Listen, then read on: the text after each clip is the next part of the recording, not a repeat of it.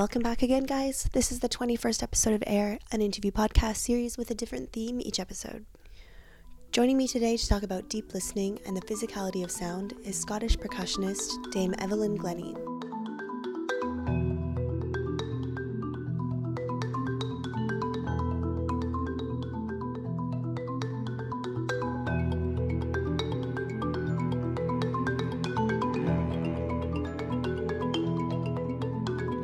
After suffering the loss of her hearing at age 12, Evelyn learned to listen through vibration.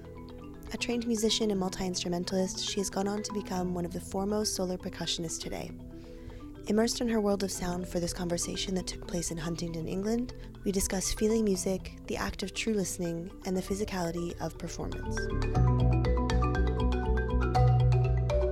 Thank you so much for joining me and for having me here in Huntingdon. You're very welcome. So I'd like to start with something that's a bit maybe abstract. I know that your method of listening to and playing music involves a combination of feeling, seeing, and hearing vibrations.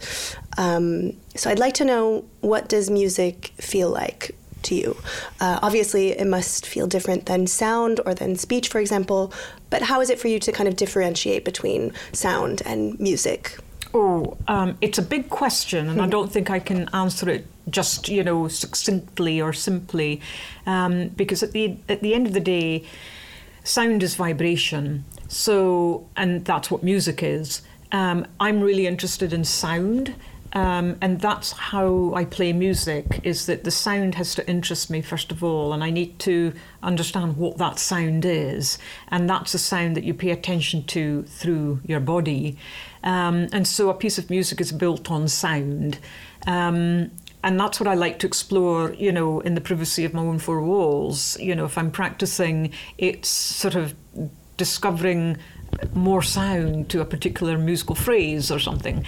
And so, and what's inclined to happen is that you don't hold on to what you're feeling. So you can play a phrase or a piece of music or whatever, and that's that. The feeling then is gone. And then when you repeat that phrase, you're not expecting to feel it in the same way. I mean, physically feel it. And so it's almost as though you're painting something on glass and then you wipe it off and then you paint it again. And it's going to be a little bit different. And then you wipe it off and then you paint it again and so on. So that's what I really enjoy about, discovering sound and music. But when you're digesting speech, that for me is a completely different thing, because that's very much based on looking at a particular person, So speech means absolutely nothing to me if I'm not looking at that person. Right. So lyrics of a song or something has very little interest unless I'm reading it, on the page.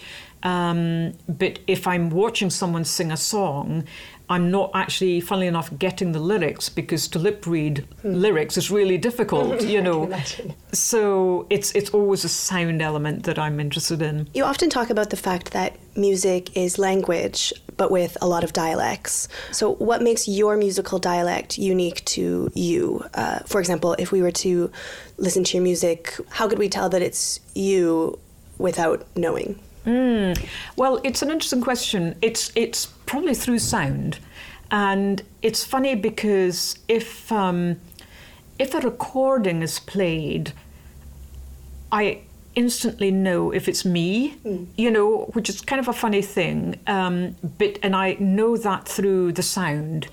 And it's funny because, not that long ago, about a year and a half ago or so, I was watching something on YouTube. It was a person playing the marimba and playing a piece that I play or used to play very, very often. And so I know the piece backwards. And it's although it's a written piece of music, there's a lot of kind of freedom in it. And as I was watching this, the sound didn't match what was actually going on. And I felt, my God, that just sounds like me. I could say, this is me. I really felt absolutely sure. And because there are things that I did in that piece that it's not in the music. It's not. It has to just come from you, kind of thing, And I was absolutely sure that someone had taken the sound, but then tried to match their playing to the sound. Right. But it didn't match, it was like syncing or something. And I think that's what happens. So it's not so much the style or the style of music that you're playing. It is more the sound and what you do with the interpretation.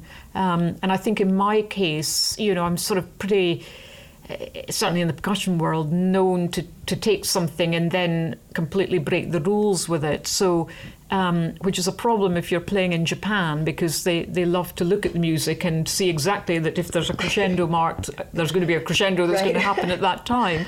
And that absolutely doesn't work with me at all. So I think that it's the freedom that people would probably recognise. And so when you say that you can recognise your sound, can you also recognize the sound of another artist that you love in the same way if you were watching a YouTube video, for example? Yeah, possibly.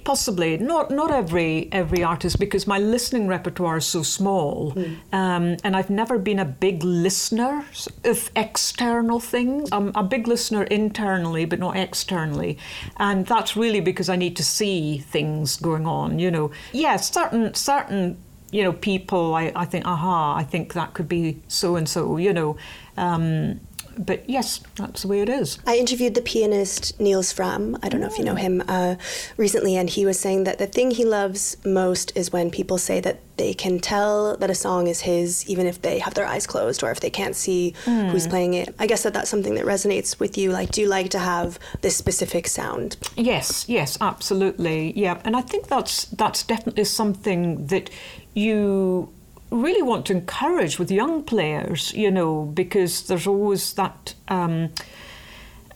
tendency and natural tendency to want to copy someone else or emulate someone else, and whether it's through the physical style of playing or through the sound.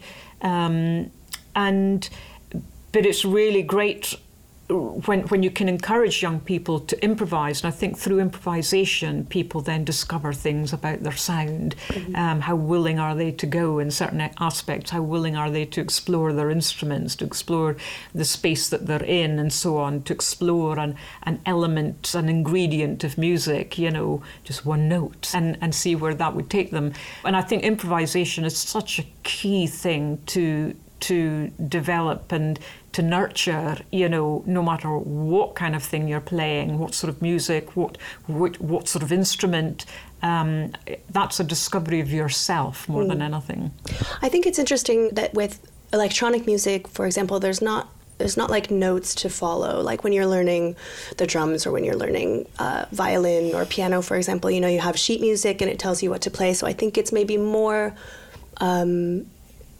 often that young players kind of get into this mindset of following the notes on the page. Yes, no, possibly so. And I mean, it is interesting with electronic music because it's, in a way, a different kind of listening as well, because that something has been manipulated and which is really fascinating.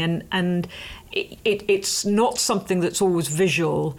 It is. And I think also electronic music needs patience to listen to. You've got to actively decide that I am going to listen to this now, and not also do the washing up and your emails.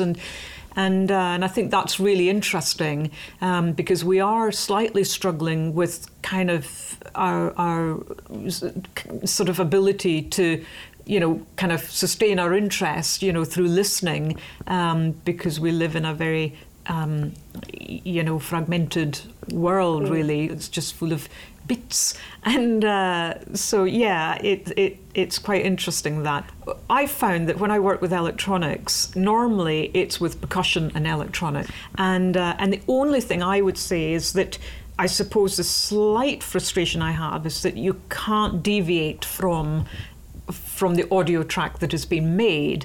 However, I love the fact that, if I'm working with an electronic artist and they're working in a live situation and manipulating what you do in a live situation, that I find absolutely fascinating. And have you done that many times? Not many times, no, but I'm about to work with Rolly Porter, and he's a wonderful musician, and we did what we called the One Day Band project through Trestle Records, and it's basically Trestle Records decided to have a project whereby they would get two people or two bands or two unlikely sources to come together for one day in a studio and basically see what happens.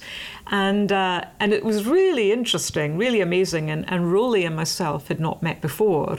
So it was like, oh, well, hello, nice to meet you. And right, we've got a day together in the studio. And so that was very interesting. And then Trestle Records have said, well, look, would you be interested in doing a live performance? And so again, this is completely outside of our comfort zone, working together in a live situation. So we've both said, yeah, let's give this a go, and see what happens. And again, that's the beauty of music, and people who are interested in sound.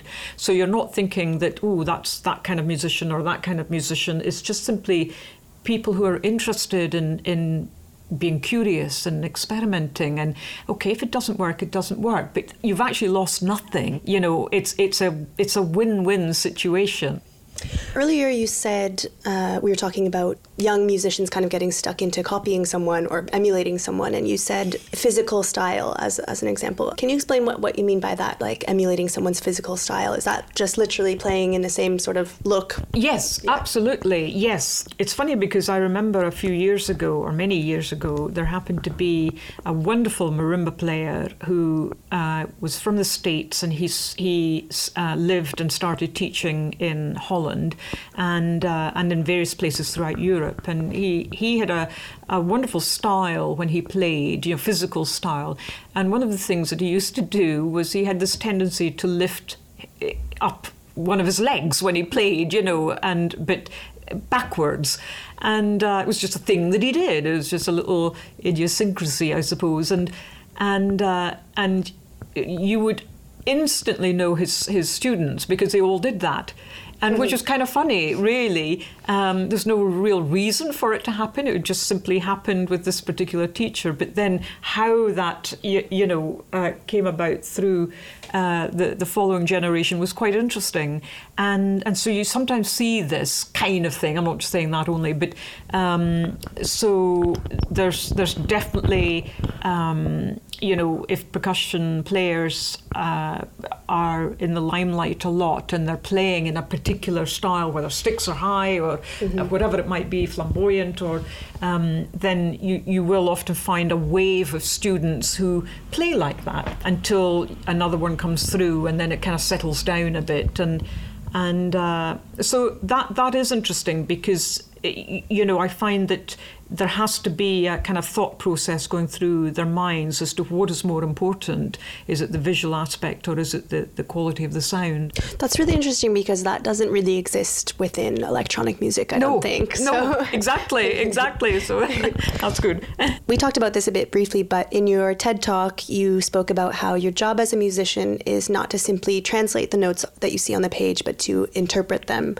Can you talk about interpretation, I guess, or improvisation maybe is a better word for it? I'm not sure. Well, it is in this context interpretation because basically, I mean, if you read a book or something, you read the words, but internally you're kind of telling the story, or, if I said to you right now, how are you today? And that was that, how are you today? I mean, you think, oh. But if it said, oh, how are you today? Or I could say, how are you today? Or how are you today? All of those have different meanings.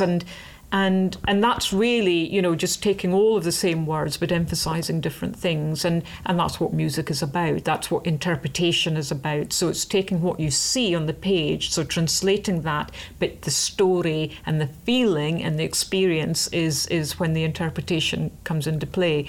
And all of that involves things that you don't see on the written page. So that's why improvisation is so interesting, because you're basically experimenting, you're you're experimenting, getting away from the metronome mark or getting away from the dynamic. I mean, what is MP? What is MF? What is F?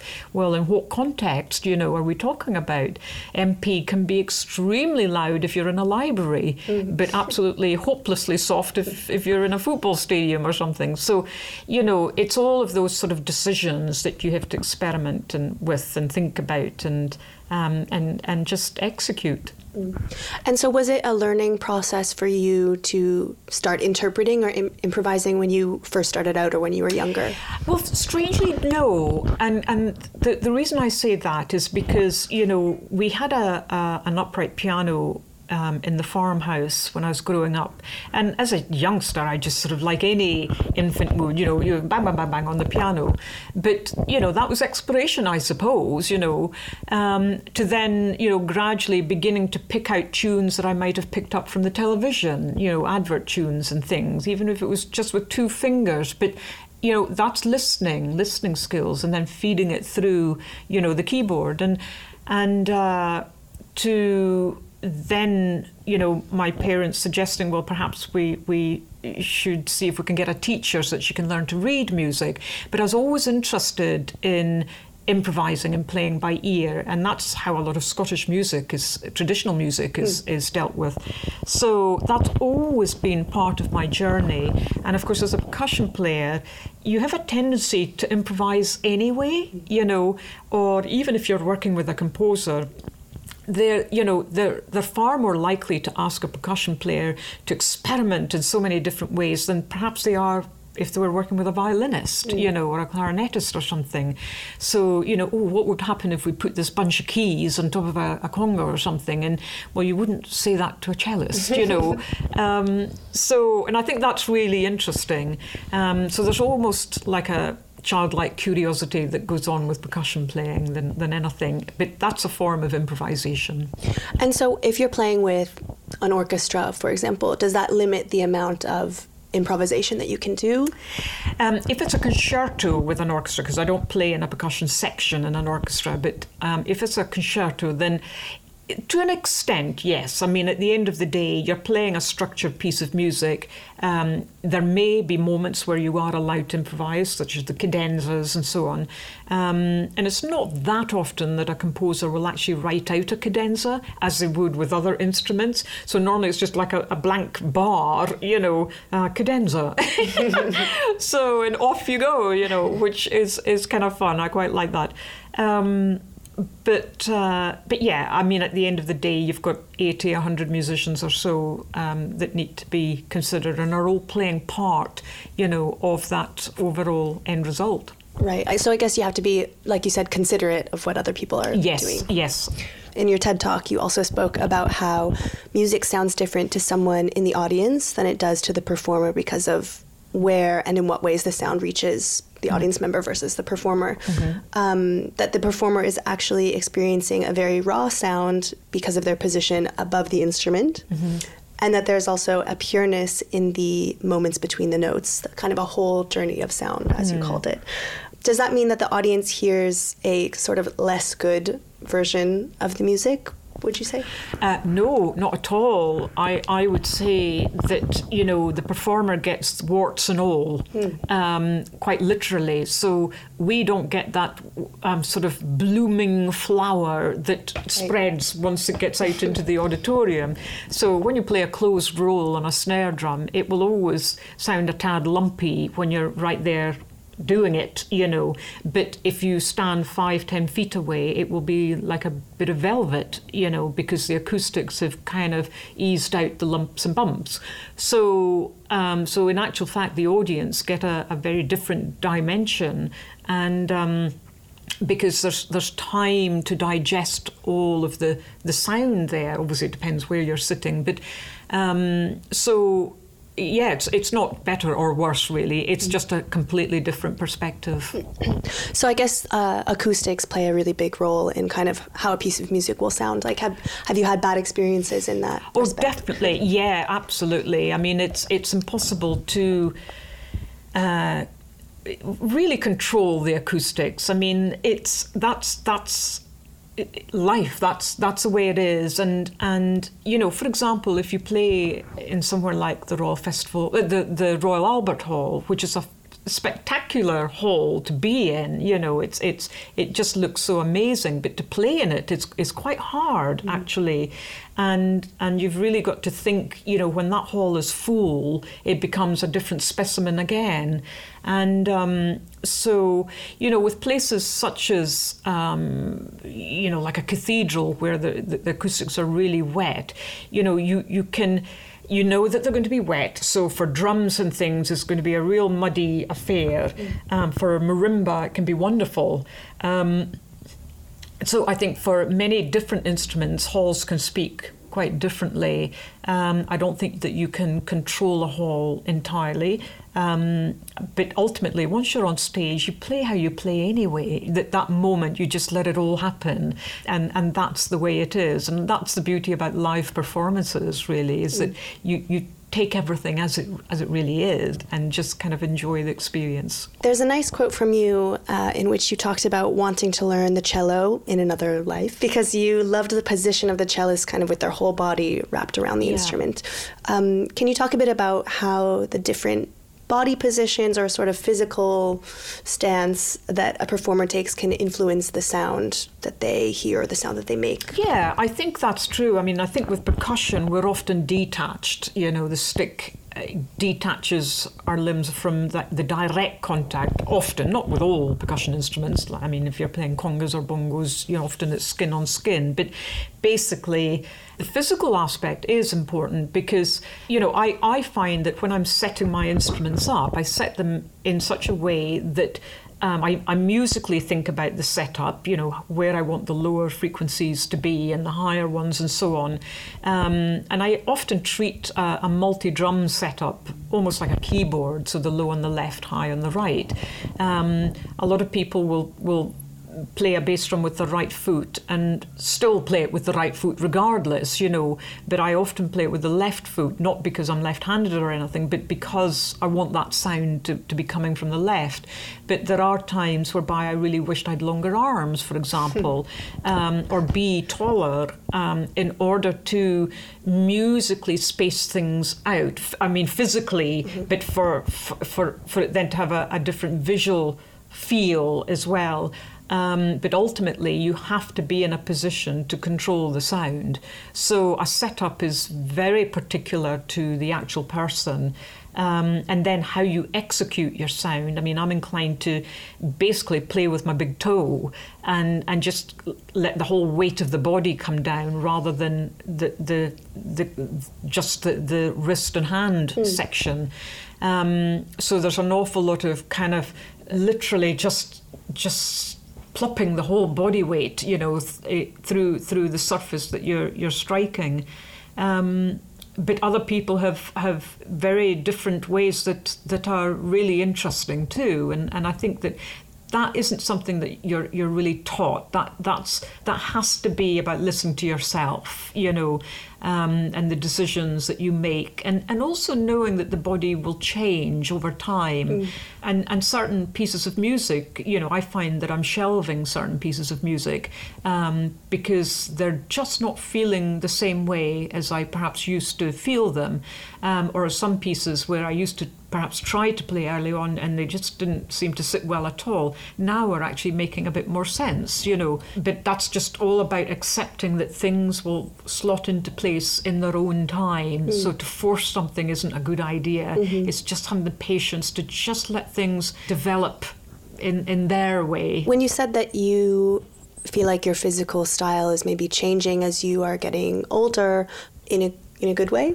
Yes, I would say, simply because, I mean, it's so interesting now when I can look back on what has happened up to now. I mean, when I started percussion, I wanted to be as good a percussion player as I could, and then I realised, well, that's never going to happen because, you know, I've only got one lifetime, you know, and there's no way that I'm going to get through all of the percussion instruments and be good at them all. So it was an impossible thing. But whatever is in front of me, I want to to do the best I can. And then I decided that, well, I want to be as good a musician as I could be. But then again, that's a never-ending, journey. So you do the best you can.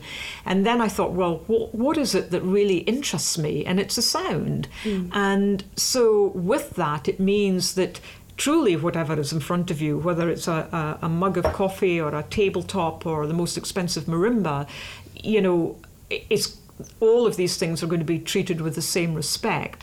And that means that your focus then is going to be on that particular object. And if your focus is on that object, so will the body, the physical body.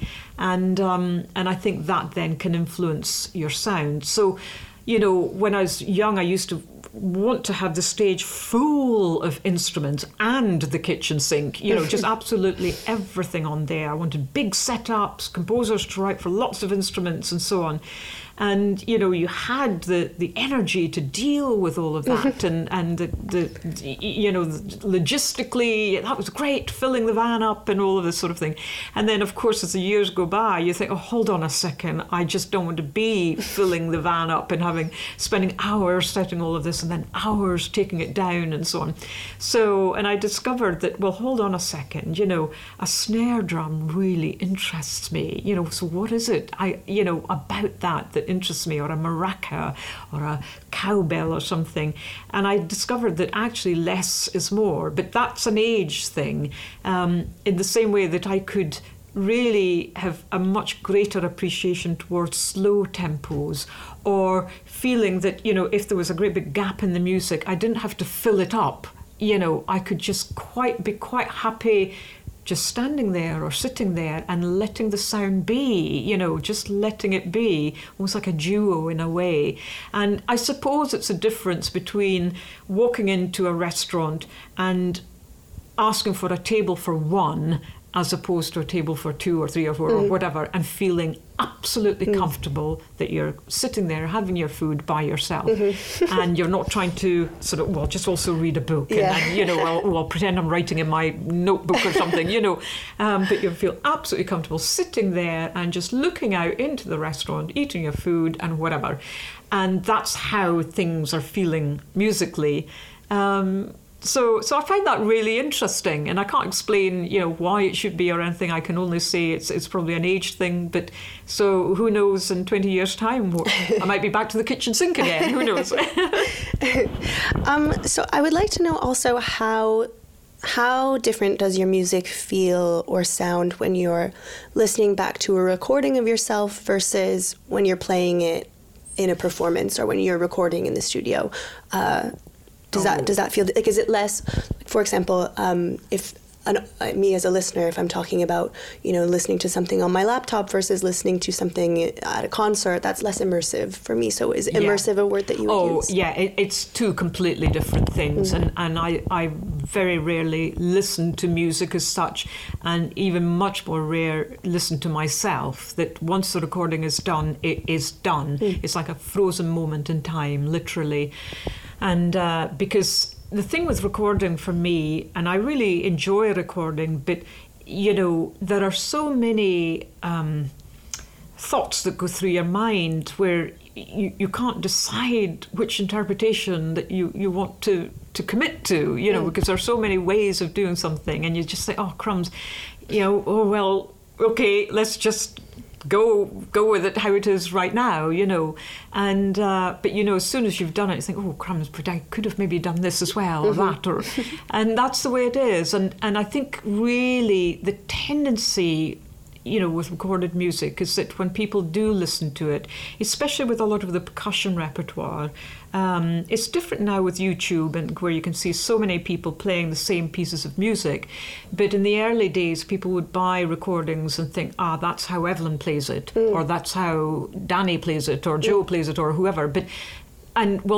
That's one of the ways that we play it, and so people would be basing their interpretations on that, thinking that might be the definitive interpretation. Well, there is no definitive, and that kind of, it didn't sit well with me at all. And so I really just have never listened to myself. I don't use them as reference points. If conductors say, well, I listened to your recording of such and such, and I see that, you know, you're doing this or you're doing that, and I say, that's 20 odd years ago. I've got absolutely no idea what I might feel, you know, right now.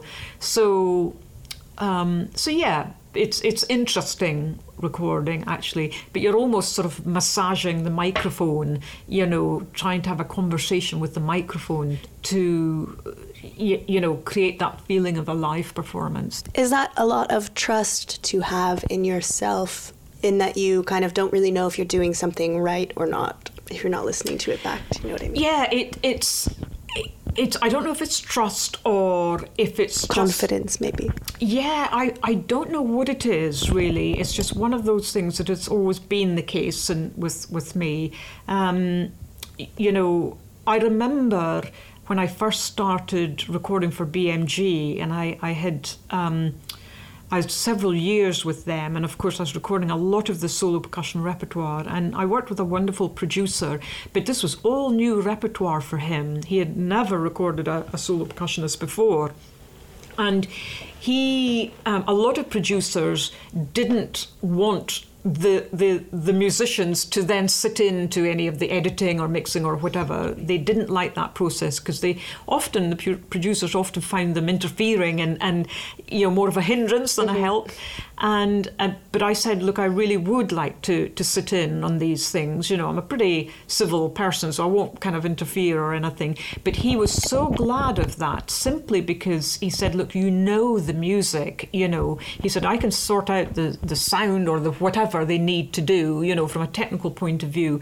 But he said, I need you in case you spot, you know, a wrong note or a something that shouldn't be there, or if he's made an edit that actually isn't quite right or something, because he doesn't know the repertoire inside out. And so he was very grateful for that, and the fact that we got on really well, so the chemistry was good, and we were after the same goal at the end of the day. And I think that really hammered home very early on with the recording process that it's so much to do with teamwork. It really is. I mean, the engineer, the producer, the musicians, you know, the people who make the tea or the coffee or whatever it is, they're all part of that end product, really. So I can't underestimate, you know, the importance of a really good feel in a studio. Do you think that live is still the best way to experience music? I know that these days there are some kind of technologies and things like that are bringing us closer to having a live experience at home. I'm not sure if you've heard of the Sub Pack. It's like a back cushion that transmits low-end frequencies. But is there something about the kind of physicality of performance that can't be captured at home or on your laptop speakers? Yes, absolutely, definitely, without a doubt. And I think you've only got to go to a live performance, you know, whether it's a performance in a pub, in a concert hall, in a theatre, in an outdoor venue, you know, in a marquee, whatever it is, there's something about seeing a performer or a group of people playing music. You can see the expressions of their faces. You can see, you know, where their eyes are going. You can see the physicality of playing. You can, you know, get their personalities more, the character of the music, the ups and downs of all of that. You know, it's just a completely different feel, and it's a different feel for them too. You know, an audience is so much part of a performance. You know, they really are, and things happen to performers when there's an audience there. Sometimes it's like walking on a tightrope, you know. It can be nerve-wracking, it can be exhilarating, but you feed off an audience without a doubt. And so it's such a different feel, and I think the world would be a very dark place if live performances didn't exist. Do you think that physicality comes into play for audience members, maybe in ways that we don't think about? Like, obviously there's, you know, bass and low end that we feel, but in your opinion, is there other ways that we might feel music that we don't even realize? Yes, I do. I do, and I'm not sure how to explain the answer to that, because I think that everybody comes into a venue with different emotional baggage, you know. And that's something that a musician can't control. And it's not their job to control that. Their job is to give an experience. It's not to say, I am going to make you feel X, Y, or Z. It's simply, well, this is the feel of the music, but then how you respond to that is entirely up to you. And that's fine. And I think, you know, that is then what gives people, each and every person, a different experience, you know. And it's that's what you perhaps don't get when you're listening to a recording, that communal feel, you know, that shared feel. So yeah, I think it's more than just the physical feeling. It's the emotional one as well, that I suppose builds a person's story, you know. So a piece of music might mean something to them at that particular time, but maybe to their next door neighbour sitting next to them, it may have, oh, well, actually, no, I didn't really feel it like that. However, you know, I really enjoyed it, or whatever it may be, or, oh, I see that as I feel that quite differently, and that's absolutely fine.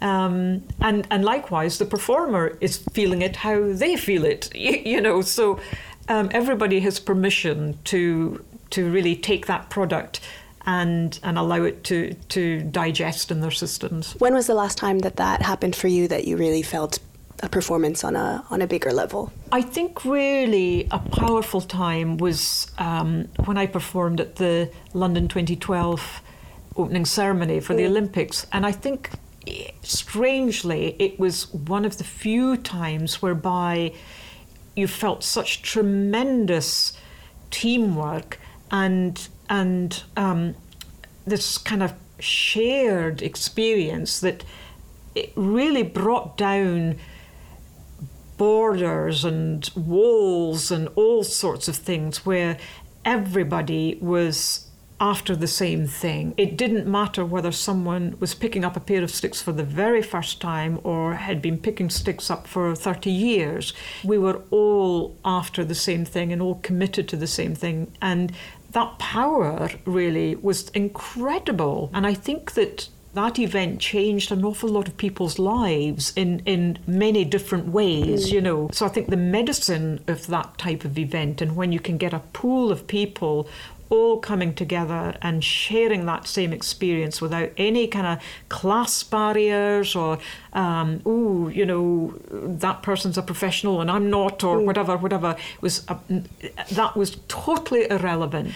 And just seeing also and respecting the people who worked so hard behind the scenes, all of the technical people. Because you had 1,000 drummers playing with you, and then you also had like this whole massive team that was putting together the whole opening ceremony. So that's kind of like teamwork on a massive scale. Huge scale, absolutely enormous scale. That's possible to do when you have the right kind of spirit and forces and will and everything like that. It's really possible to do, and the right kind of leadership as well. I think that really was a very special moment. The other time I remember was when I gave the first ever percussion concerto in the history of the Proms in London, and that was in 1992, and we played a piece called Veni Veni Emmanuel, O Come, O Come Emmanuel by James Macmillan, a fellow Scot, and it was with the Scottish Chamber Orchestra, but because the Proms had never had a percussion concerto before, it was like, well, right, okay, you know, the organisers, well,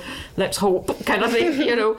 But it was a great piece of music, and it has stood the test of time. And a really great piece of music, and it's very hard for the orchestra, and it still is hard for orchestras, and so the chamber orchestra was absolutely on the edge of their seats and so determined. And I was pretty young, and I was sort of really eager to not only promote percussion but obviously this piece of music. So a lot was hanging, you know, on this. And the conductor was brought in at the very last moment because he was replacing the conductor who should have been conducting it because he was ill. So he was, you know, sort of on tenterhooks too, and really on fire. And the whole thing just went remarkably well. You know, it's one of those where you actually gave yourself a little pat on the head because it went, everything just slotted into place. Great piece, fantastic response. The response was unbelievable. And it, you know, when all of those things line up, it's an amazing feeling.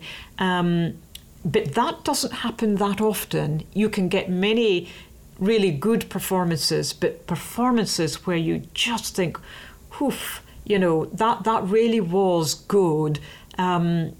You know, because normally you're always so hypercritical of everything that you do, but because all of the elements fell into place. So even if you play well, but maybe the orchestra doesn't play well, or the orchestra play well, but you haven't played well, then there's always something, you know. But in this case, everything just seemed to slot into place, and it is an amazing feeling. You said in an interview around 2003 that I read that sometimes you have to remind yourself to breathe when you're playing, because otherwise you get sort of a bit mechanical in your movements. Can you talk about that, and maybe just about sort of your physicality or your movement when you're playing? I mean, it's funny with breathing, because yes, there is a tendency to just kind of forget that, I haven't breathed, taken a breath for a little while, you know, and you then discover that, well, that's the reason why you might be hunched up or a bit wooden or whatever. So I think that really remembering to breathe, and just breathe well, you know, as you're performing is really, really important. I've never been the kind of person to do, whether it's yoga or Tai Chi or whatever it may be, before concerts and things. However, for people who do, that's fantastic, I'm sure. But I do need to have peace and quiet. I need to just not have commotion, not have the senses overloaded in any kind of way before performances. But I think that really for musicians, they're a bit like dancers. They need to be fluid and supple. Simple as that. You know, the fluidity and the suppleness of what you do, which really comes from the feet, is pretty crucial. And with percussion, you know, the body normally is in a fairly natural state. You know, you're using all of your limbs. You can curve your body in natural ways, more or less, you know. I mean, if you imagine the violin and taking the violin away, but just leave the posture of playing, that's pretty unnatural. Or a flute, you know, the arms up in the air like that, and take the instrument away. Well, you know, we're rarely doing anything else whereby we're in this sort of position, really. But with percussion, you know, we could be putting cutlery down on the table, you know, we could be laying a brick down, could be hammering, you know, a brick or something. Right. It's all natural sort of movements for percussion players. So, and it's really listening to that machine that we've got. I think it's interesting because with electronic music, even beyond DJing, like with playing live, for example, you don't necessarily have to have the same amount of like physical movement. Like you can dance, but that's not really like required in order to play a good live set, I guess. But I think it's interesting that with being an instrumentalist, your movement is really important, especially with the drums, I think. It is important, and you know, that's why I suppose a lot of musicians do other things to keep that body supple. And, you know, whether it's a form of exercise or otherwise. But, you know, the only thing I can really liken it to is martial arts, because that is about using space, even sign language to an extent, you know, how you negotiate space and distance and things like that. And, you know, accenting space and probing at space and moving air and things, you know, is what we do as musicians. So, yeah, it is interesting. But as I say, I think that, you know, as time goes on, you're constantly listening to the body and how you negotiate your instruments. I know that previously you've talked about how physically and technically demanding it is to play the snare drum, which I think is your favorite instrument. So maybe just for people who are listening who are not familiar, can you describe the snare drum and what it's like to play that instrument? Yeah, I mean, the snare drum is something that we probably experience almost every single day of our lives as part of the drum kit or drum set. So we're kind of very aware of the snare drum. I mean, if you imagine a drum kit without a snare, it would be a very different specimen. But the snare drum on its own is something that we don't often experience, and it's a surprising little instrument. So basically the surface can be quite small, maybe 14 inches or less than that sometimes, and we have the snares underneath the snare head, so they come against the snare head, and then the head that we strike is called the batter head, and then there's a little snare lever at the side that puts the snares on or off. So it's quite a versatile instrument, normally played with snare drum sticks, but you can also use mallets or bare hands and super balls on it, all sorts of things, brushes of course, but technically, there are different styles of playing. So you can have the Swiss style or the American style, Irish style, Scots style, all sorts of different styles. And there's an awful lot of manipulation with the hand and the stick that happens, whether it's through your wrist work, your finger work, through your whole arm, whatever it is, are different types of strokes, even although the ABCs are very small. But then musically trying to get that rhythmic melody across is interesting, because to look at a snare drummer, it's normally pretty angular. The stick goes up and it goes down, very basically. But the music, has a line, that legato smooth line, and it's really trying to emphasize that from what you're seeing, which is angular. And when you see something that's angular, you think of rhythm first and foremost. But actually, there's so much more. There is a melody going on there. And it's trying to get that across, really, that I find fascinating. And every snare drum is different. It's like people, really completely different. So yes, I think the snare is an instrument that you could specialise in for the rest of your days and still be peeling it like an onion. And so, I don't actually know, but it seems to me that playing the snare drum is maybe like you play it a bit faster than you would maybe another percussion instrument. Well, not really, actually. Well, but it's interesting because, obviously when you play a closed roll or a buzz roll, the sticks are bouncing many times. And I think there was a little, a kind of little test done whether Michael Flatley from Riverdance, Lord of the Dance, yeah, whether his feet were faster than a snare drummer's hands, and I can't remember who won actually. But, yes, the hands can go and the fingers can go at a tremendous rate, but likewise, if you watch an Indian tabla player, and the speed of their hands is unbelievable, So there are other instruments whereby you can play at a terrific rate. But when the snares are on, you'll get that buzz anyway that gives you the illusion that things are really kind of speeding up, more than they are. But you can use some of the techniques on snare drum onto other instruments, and it'll sound quite different. But it's an instrument that you absolutely know if someone can play it or not.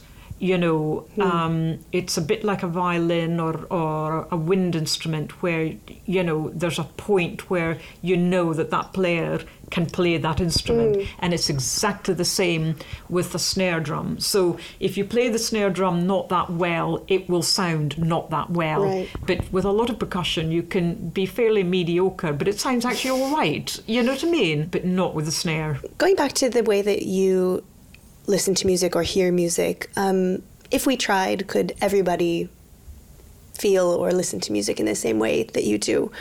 And maybe what benefits would you say there are to kind of experiencing music in that way? Well, I think, first of all, there is a big difference between hearing and listening. Hearing is a medical situation. So we've all got our hearing spectrums and so on. And that's something that you can't control. That's just how it is for you or me or whoever it may be. Listening, however, is something that we can all do, no matter what your hearing level. And I think that I wouldn't say that there's a system or a method or anything like that, but there has to be patience. That's the first thing. And it's also distinguishing, whether you're listening to a live performance or situation or a recorded one, because that's two completely different situations. And as I say, I very rarely listen to music through a mechanism such as a laptop or whatever, because you're not getting that gut feeling through the whole body. But definitely I find that being the participator of sound, that's where I get my emotional sort of input, really, physically, mentally, and everything else. And it's why I'm so keen for people to play an instrument, to be involved in sound in some kind of way, so that they can open up their own bodies to resonance. But we can be exposed to that. You've previously said that when you ask other musicians to listen, that they have to really focus and kind of concentrate and get rid of distractions. So do you think it's hard for people generally to kind of shut everything else out and listen actively?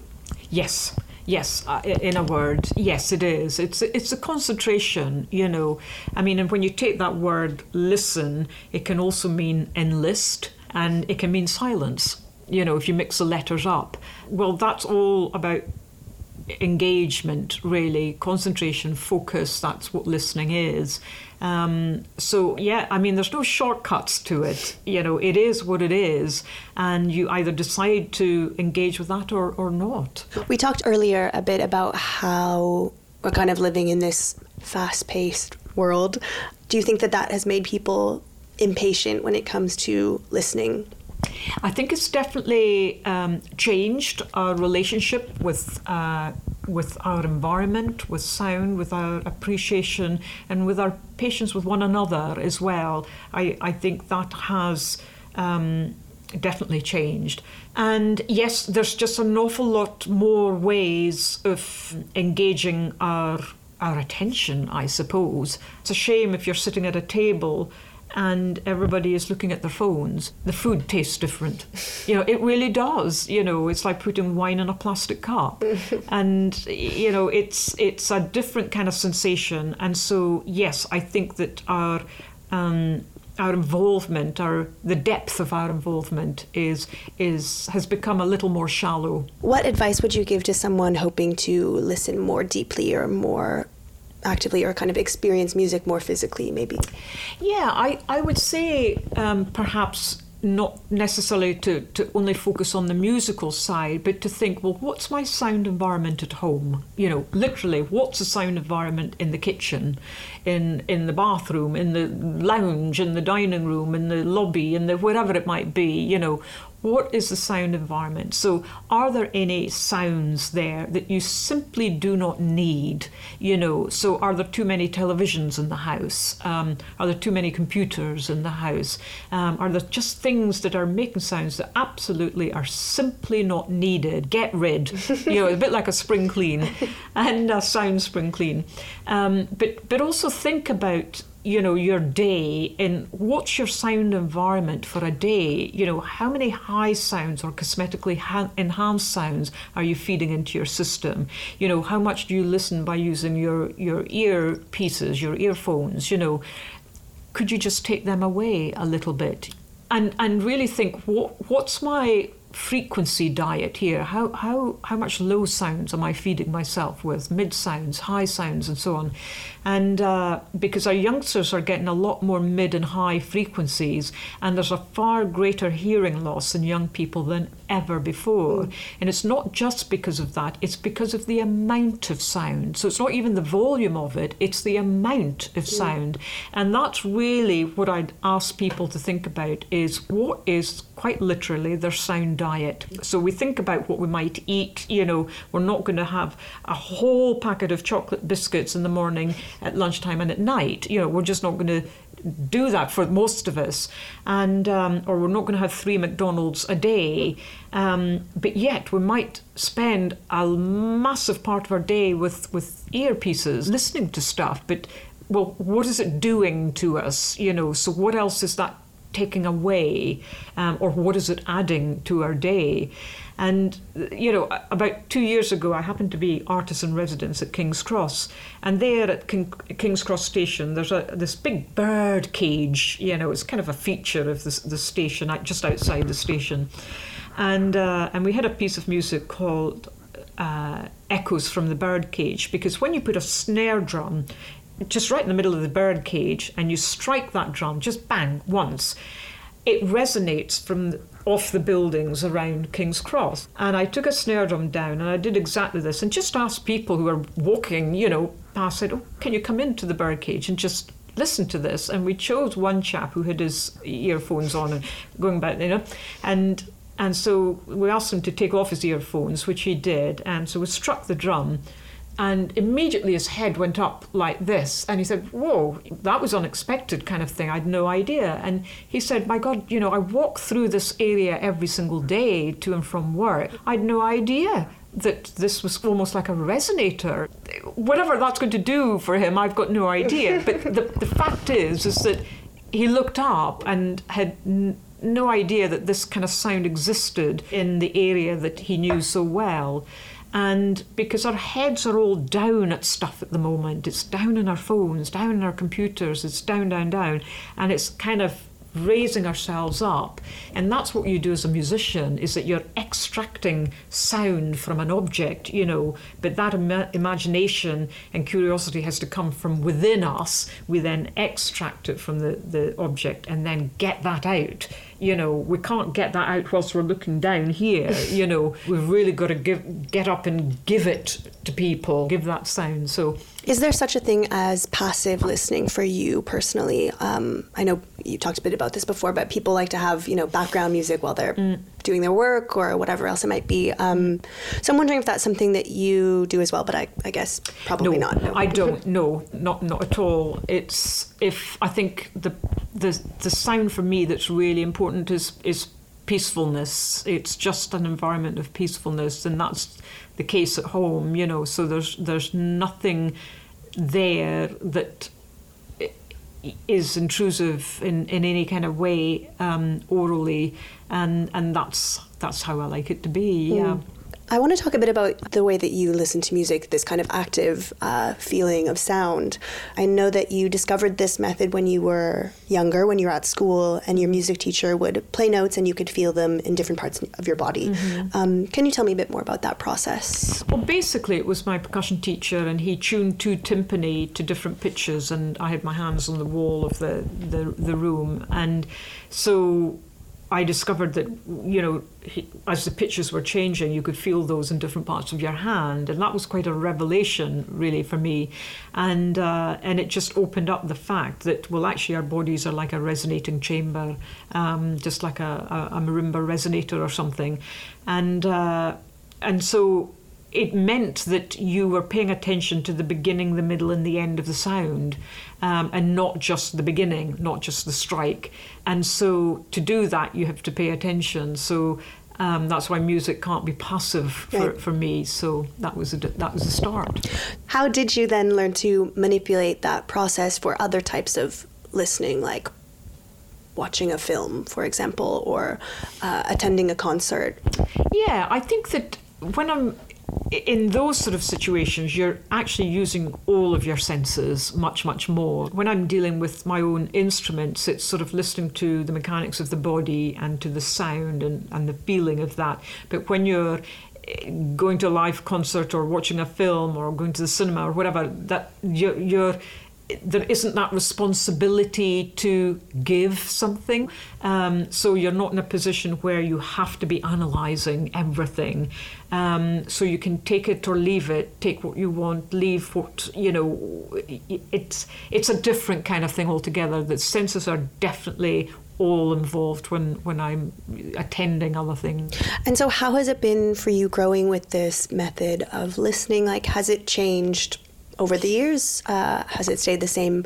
Well, I don't see it as a method. I see it as something that just happens, Sometimes if you're really tired or if you're feeling a bit down in the dumps, listening's really hard. And listening, it takes a lot of energy anyway, and it can be extremely tiring. And that's why the environment I have at home is really essential. Those precious moments, really, to, I suppose, recharge. And I think that's quite important to say, because we're all engaged with so much at the moment.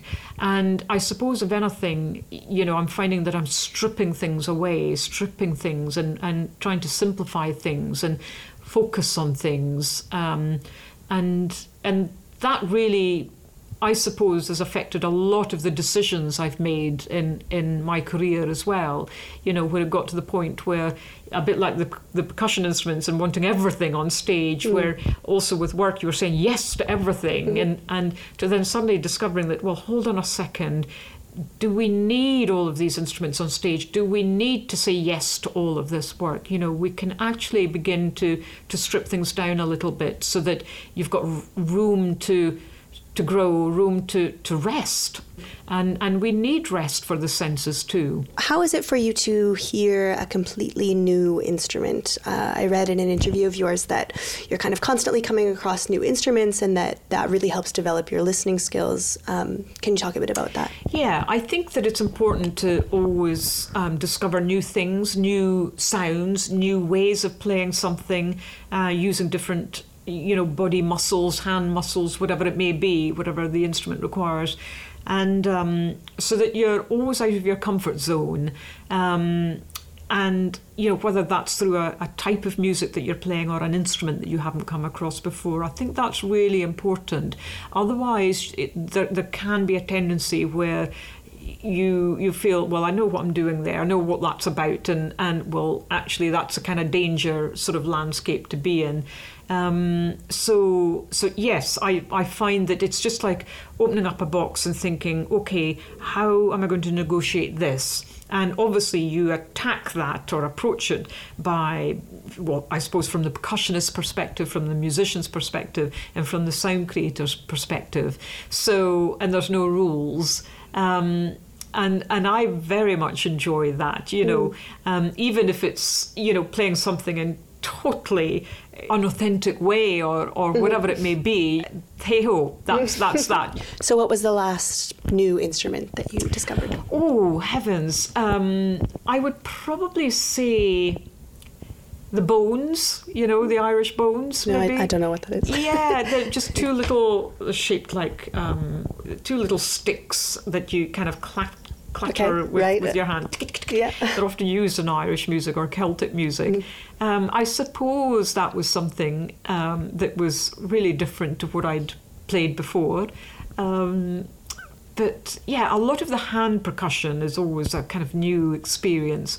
Learning to play an instrument called a halo, which is very much like a hung, was something that I hadn't done before. Again, you just need a little bit of time to work that one out. So you've also said that open-mindedness is a crucial element to the way that you listen to music. Why is that? And was it a learning process to be that open-minded?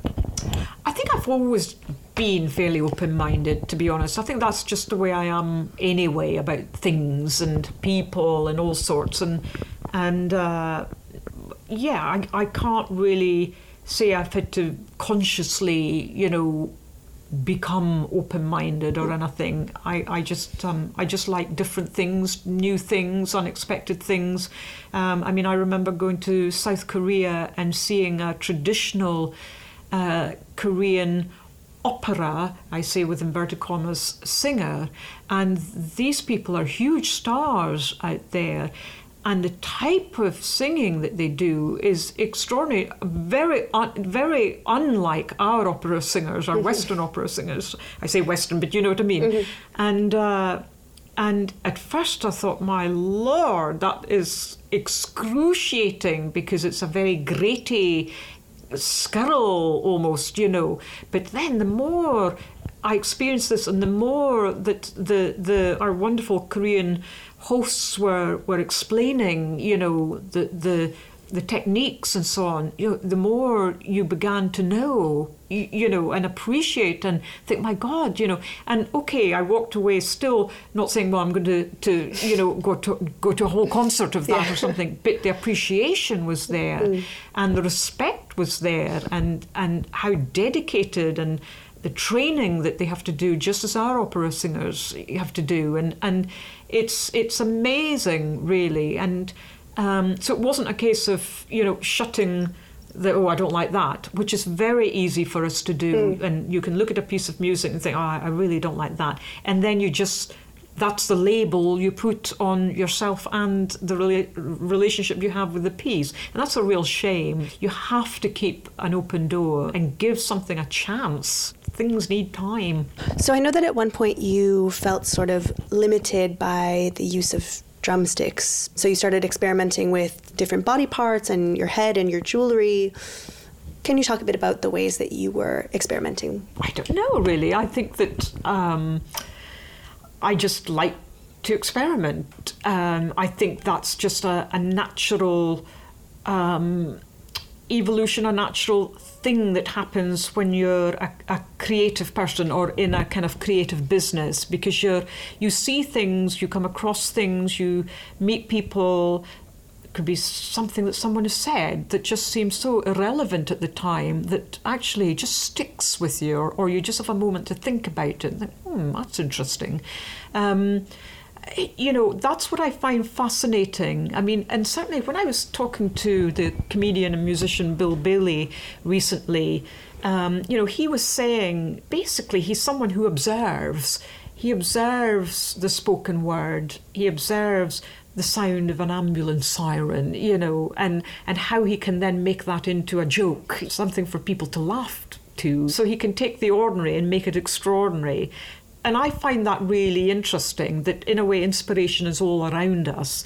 And in my own case, I don't go out looking specifically for inspiration. It's just sort of there. And you can't be inspired all of the time. You really can't. You've really got to be miserable sometimes and feel miserable. And that is part of the journey. I think that it's just nice to be able, or to feel as though you've got the potential to have that curiosity feel and then do something, not quite knowing where it's going to take you. What kind of experimenting do you hope to do in the future, or what are you curious about that you would like to try? I think that I'm just curious about collaborating with different kinds of artists. I really am. There are lots of things I'd like to do. I mean, I'd love to have a James Bond theme that is entirely percussive, for example.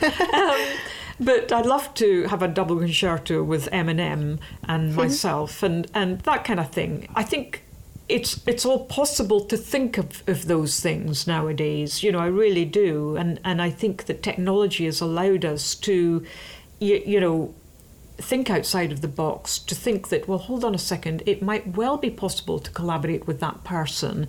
And I think also what I've discovered is that musicians, no matter what their musical background, come to a crossroads, and usually several crossroads during their journey, and they're all seeking something else that helps them just sort of be uncomfortable and think outside of the box and think, oh, you know what?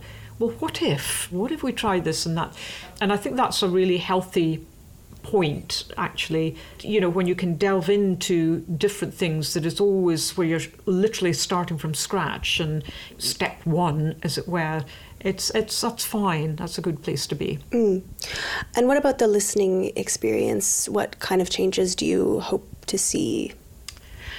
Well, I think it's more an aware, I suppose it's a bit like the climate change situation, where bit by bit we're all doing as best as we can, under the reasonable circumstances that we can.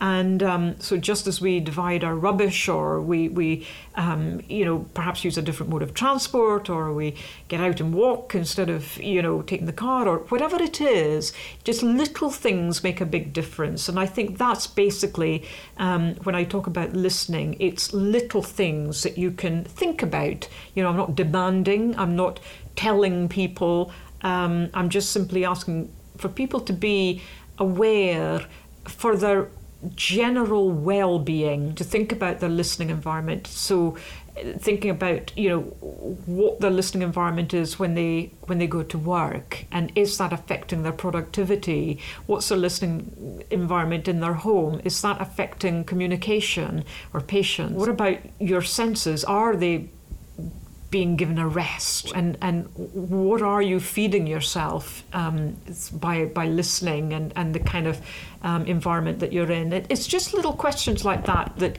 people can go away and think about, and just see if there's any awareness there and things that they can just gradually change that do make a difference.